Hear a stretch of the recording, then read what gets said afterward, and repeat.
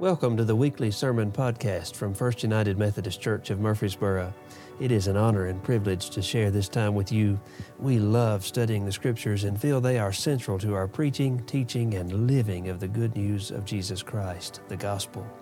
Our mission here is to grow disciples of Jesus Christ who know Him, love Him, and serve Him for the transformation of Murfreesboro and the world. It is our prayer that God would use our preaching and teaching to do exactly that. If you have questions, thoughts, ideas, or just want to talk a little bit more about what you've heard today, we love to hear from you. Most of all, know that you are in our prayers as we listen together. Now, let's dive in.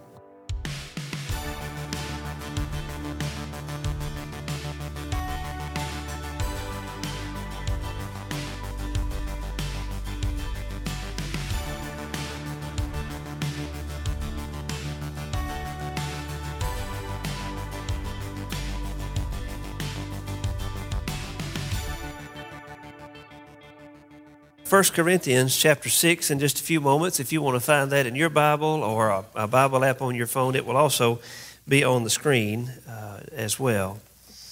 As we're getting our hearts and minds ready for this word, you may be still thinking about what you heard last Sunday with regard to our new service of baptismal remembrance and renewal. I want to make sure you know that is open for you to sign up for, to at least sign up to ask questions about.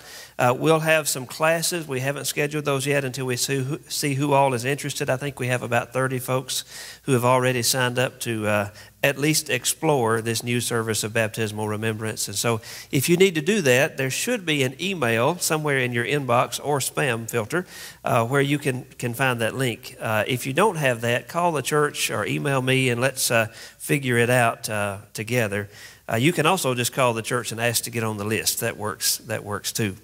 I wanted to take a moment to say this. We send a weekly email from the church. If you're not getting those, let us know. We try to communicate very clearly all the things that are happening. There's so much happening here that it can be a little bit overwhelming, and we have some staff people who help sort of streamline our communication so that you get the critical information and have access to all the other stuff too. But sometimes those emails get into your spam and junk folders, specifically Comcast and Gmail. They tend to just decide all at once that Bill's is just going to go in the junk. And even though he's been reading them for years, now it's going to go in the junk folder. So just be mindful of that. If you ever stop getting them, that may be what's going on. Otherwise, make sure you're signed up for those emails and all of that communication. Let's pray together before we hear from 1 Corinthians 6. Oh God, we open your word now. We pray for your Holy Spirit to guide us into the deep truth that we find in Paul's words today. Help us to hear, help us to do. Most of all, Lord, help us to understand in our hearts why this conversation about our bodies is so very important today. It can seem like something we ought to skip over, but the truth is we can't. We need to listen carefully to what you're teaching us. We pray this in the name of Jesus. May the people of God say, amen. We are beginning our Epiphany sermon series today, and so we're looking at Eyes Wide Open, Jesus Brings New Life. Jesus brings new life. That's our theme for the next several weeks. And we're starting with a very interesting text from 1 Corinthians having to do with our bodies. And as I read it, you're going to say, why in the world is he starting here? Well, I feel like this is just where we have to start. As we prayed and thought through this series, this seemed like the right place to begin. And so Miss Tammy, this is, where'd she go? Oh, there you are. I thought maybe you'd gone on to refit to start early. Don't sit too long. You'll get stove up and can't get a... This is a PG-13 text. Maybe it's not quite R, but it's definitely PG-13. And so I'm going to just read through it. And if you have questions from little ones, good luck. No, I'm just kidding. No, I will be happy to help navigate that if that comes up later this afternoon. No, I don't mean good luck. Y'all got it. You probably don't want to call me because I don't know what I'm doing. Let's actually start in the 11th verse and then read on from there. Let us hear the word of God. And this is what some of you used to be, but you were washed, you were sanctified, you were justified in the name of the Lord Jesus Christ and in the Spirit of our God. All things are lawful for me, but not all things are beneficial. All things are lawful for me, but I will not be dominated by anything. Food is meant for the stomach, and the stomach for food, and God will destroy both one and the other. The body is meant not for fornication, but for the Lord, and the Lord for the body. And God raised the Lord and will also raise us by his power. Do you not know that your bodies are members of Christ? Should I therefore take the members of Christ and make them members of a prostitute? Never. Do you not know that whoever is united to a prostitute becomes one body with her? For it is said, the two shall be one flesh. But anyone united to the Lord becomes one spirit with him. Shun fornication.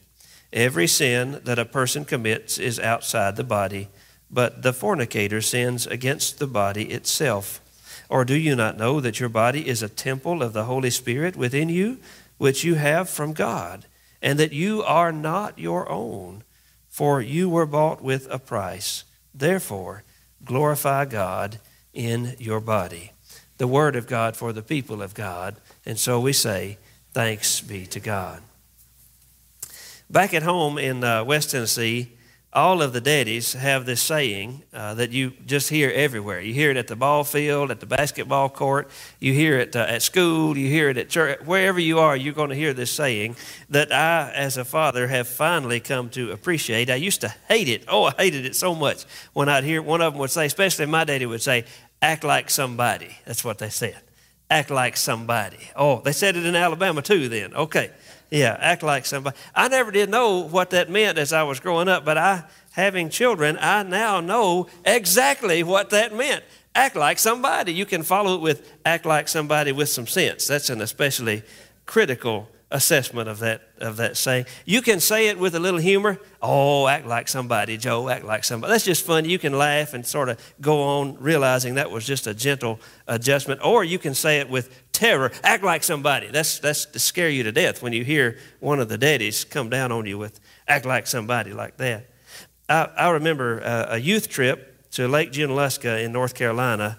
Our pastor, we didn't have a youth director, we just had our pastor. He drove 14 youth and himself in a 15-passenger van 10 hours to North Carolina. The last 2 hours were really difficult. We stopped to get gas, and he said, you're going to have to sit up front with me. Nobody wanted to sit with him. We were taking turns as to who had to sit. He said, you are going to sit up front with me, and don't stop talking until we get there. I am about to fall asleep and kill us all.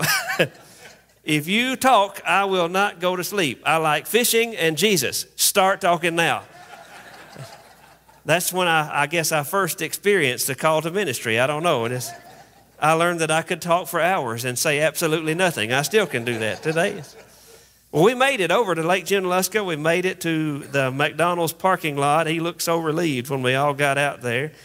And then all that pent-up youth energy, 10 hours in a church van, why, it just got out of control in the McDonald's dining room in Lake Junaluska. It was really bad. We were throwing ketchup. We were playing with our food, mixing up drinks and pouring them out, and then mixing up another drink just to see what it tasted like. You know how you go through the fountain and just get some of everything?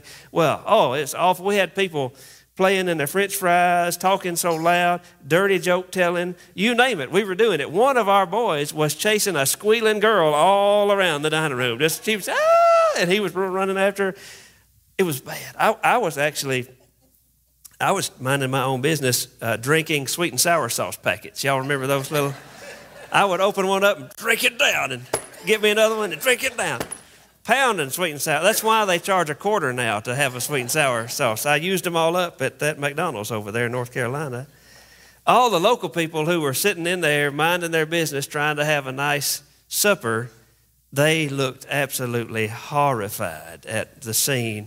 And of course, you could look out the front window and see our raggedy old church van that sat on the side, Covington First United Methodist Church, Covington, Tennessee. They were all just looking, shaking their heads. Poor Brother Mickey, our pastor, he came over. He was exhausted, hungry, and so mad. Oh, my goodness. He had a great big fist. He took his fist and just, boom, right in the middle of the table. And he said, y'all better act like somebody with some sense. I didn't drive y'all 500 miles for you to bring shame and humiliation on the entire Methodist church. Well, that got our attention pretty good right there. And so we straightened up. It worked beautifully. We were great the whole rest of the trip. And guess what? When we got home, we hired a youth director right after that. They had said we didn't have any money. Miraculously, money appeared, and we hired a youth director. Act like somebody. Act like somebody. At the heart of that statement is the question of identity, isn't it? The question of who we are. The question of identity. We're in this Epiphany series of sermons. Epiphany means the sudden perception of the essential nature of something, like identity. In our case, our eyes are being opened to the fact that Jesus brings new life. Today, the Apostle Paul brings us a word about how we live and what we do with our bodies that either reflects our new life in Jesus Christ or does not reflect that identity as new life in Jesus Christ. Now, it's important to know in this part of the letter to the church at Corinth, Paul is talking to the men of the church. Specifically, he's talking to the Gentile or non-Jewish men in the church. Remember, these early churches were quite complicated. We think our church is complicated. Oh, we hadn't got nothing on these folks. These churches were an absolute mess of dysfunction and complication. For all of the Jewish people in the room, for all the Jewish people who had accepted Christ as Messiah, they are living the fulfillment of their faith in this thing called the church. That's what they're doing. For these Gentile Christians who have come to faith in Christ, apart from the Jewish tradition, they are living something entirely new while trying to assimilate that new thing into their own long-established religious practices, which were very different than the Jewish people. Paul is trying desperately to hold these folks together while they try to tear each other apart. He has to continually dig down to what is most important for the church of Jesus Christ, whose purpose is to show the world God's new covenant and God's new creation in Jesus. Now, we preachers love to use this passage from 1 Corinthians 6 with young people while we're trying to get them or keep them on the right path. We love to lean on this text. Your body is a temple. We love to do that. That Lake Junaluska youth retreat had this text as its theme. I still have the notes from 1995, a trip to Lake Junaluska. I saved them, and I can go find them today. But in the Corinthian church, this was an adult conversation. It was a married, middle-aged adult conversation. It was not the Sunday afternoon youth group discussion. Remember now, this is a real church, a really messy church, actually, where Paul, in chapter 5, just in the previous chapter, Paul has had to call out a church member for openly, arrogantly living with, in every sense of the word, if you understand what I mean, living with his stepmother, okay? How crazy is that? We hope it's his stepmother. It actually says his father's wife. We don't really know if it's his stepmother. We just hope and pray that that's how it is. We've tried to sanitize that a little bit. That's what Paul is dealing with in the church. Can you imagine if we had to do that? Oh my goodness, Paul was having to do that. There was, in Corinth and in lots of other places in the ancient world, which were adopting Christianity, this understanding of what we call freedom in Christ that suggested anything goes. Because my sins are forgiven in Jesus, anything goes. That was an understanding that sort of swam around in the early church. Some of this was very helpful in loosening the legalism which threatened the early church. We do have this tremendous freedom in Christ. We aren't measured any longer by our ability to keep the law. There is joy and freedom in knowing that we are measured by how well the love of God is transforming us from the inside out. Together with this freedom in Christ, the gospel demands that we accept all people, no matter what, just as Christ has accepted us. That's a very hard challenge, to accept all people, no matter what, just as Christ has accepted us. But it is a command that we find in the Scriptures. It's not a question mark for us. It's part of who we have to be. So because of Jesus, the church is always to be a place of everybody's welcome. But everybody's welcome doesn't mean anything goes. Just as freedom in Christ doesn't mean do whatever you want. Okay? This is complicated. It was complicated for Corinth. It was a great challenge at Corinth. It still is a complicated challenge for the church today.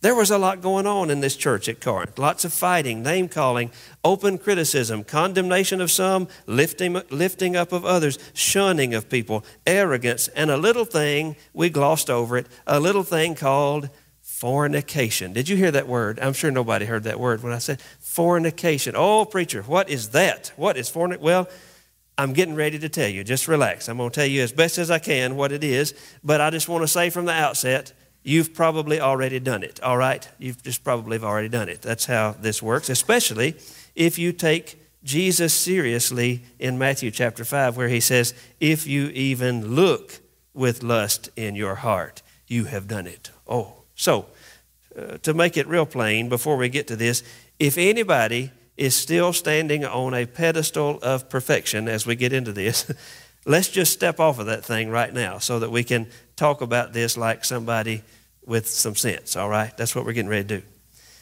Fornication is the word porneia in the Greek. It's the same root word as pornography. Debauchery is another word that helps us understand what we're talking about. Broadly speaking, fornication is any type of sexual immorality that does not take seriously the sacred worth of all people and our call to holy living. Two parts of that, the sacred worth of all people and our call to holy living.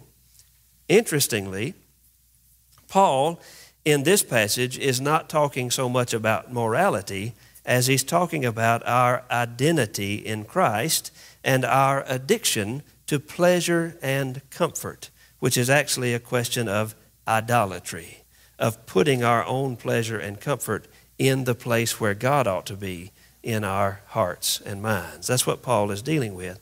He's talking to these Corinthian Gentile men who have experienced beautifully the liberating power of faith in Jesus and who see no reason why they can't just continue to visit the temple prostitutes they've come to know and love over the years. Okay, that's what he's dealing with here. They don't see any reason why this matters because that temple stuff is nothing. Jesus is everything. Why does it matter if I still go over to that temple and do what I've always done? Now, this seems very strange to us, but in Greco-Roman religious structures, worship in those temples almost always included participating with temple prostitutes. It wasn't illegal. It was normal. It was accepted. Your wife was reserved for the sacred task of childbearing. Temple prostitutes and household servants, all these other kind of people met your other needs, so you didn't have to bother your wife. Paul looks at all of this with his very faithful Jewish eyes and his very clear understanding of what is at the heart of the matter. And he says to these people gathered up at Corinth, act like somebody. That's what he said. Act like somebody. Yes, you have tremendous freedom in Jesus Christ, but that freedom is to be used according to your identity as a follower of Jesus, who is your Lord. Your body is included in that Christ-centered identity. You are united to the Lord. Your body is there, body and soul, and what you do with that body matters so much. These Corinthian Christians, especially the Gentile Corinthian Christians, had to get their mind around an entirely new way of self-understanding. For them, they have been raised to understand the body as just an unholy vehicle housing your soul until that soul can be released to go be with the divine being, whoever that is for you. That wicked body has all sorts of unholy desires. You just do the best you can with it until you are set free from that thing. But for Paul and the Jewish people and our Christian faith, your body is part of yourself. And your whole self, body and soul together, were created in the image of God. The whole thing, you see, is being saved by the grace of God we find in Jesus. The whole thing is being made whole. When you die, you will be raised from the dead, and your body and soul will finally be made completely whole, or as we sometimes say, saved to the uttermost. In the meantime, you have tremendous freedom in Christ. The chains of sin and wickedness have been broken. You have the freedom to choose not to sin by the power of Jesus. You are united to the Lord, not to the broken ways of this world. Your body itself is a dwelling place of the Holy Spirit. God has claimed you as God's own, and your purpose, body and soul, is to reveal God's holy love to the whole world. That's what it means, verse 20, to glorify God in your body. The question here is not, have we properly defined the limits of fornication? The question is, are we acting like somebody? That's the question. Do we understand the gospel promise that the love of God is actively filling our hearts, burning away our sin, and even our desire to sin so much that we can't help but live differently because we are growing up into our identity in Christ? And if we are thus growing up, can we then turn loose of our addiction to our own pleasure and comfort so that it is no longer a stumbling block to those who are trying to see Jesus in us? Now, we don't really have temple prostitutes anymore. Our addiction to pleasure and comfort has evolved over the years and has taken many, many new forms. Arrogance, self-righteousness, the refusal to act with compassion so we don't have to be uncomfortable, choosing to live lives which shelter us from the suffering of others, and all sorts of new kinds of sexual immorality which do so much harm to us and to others.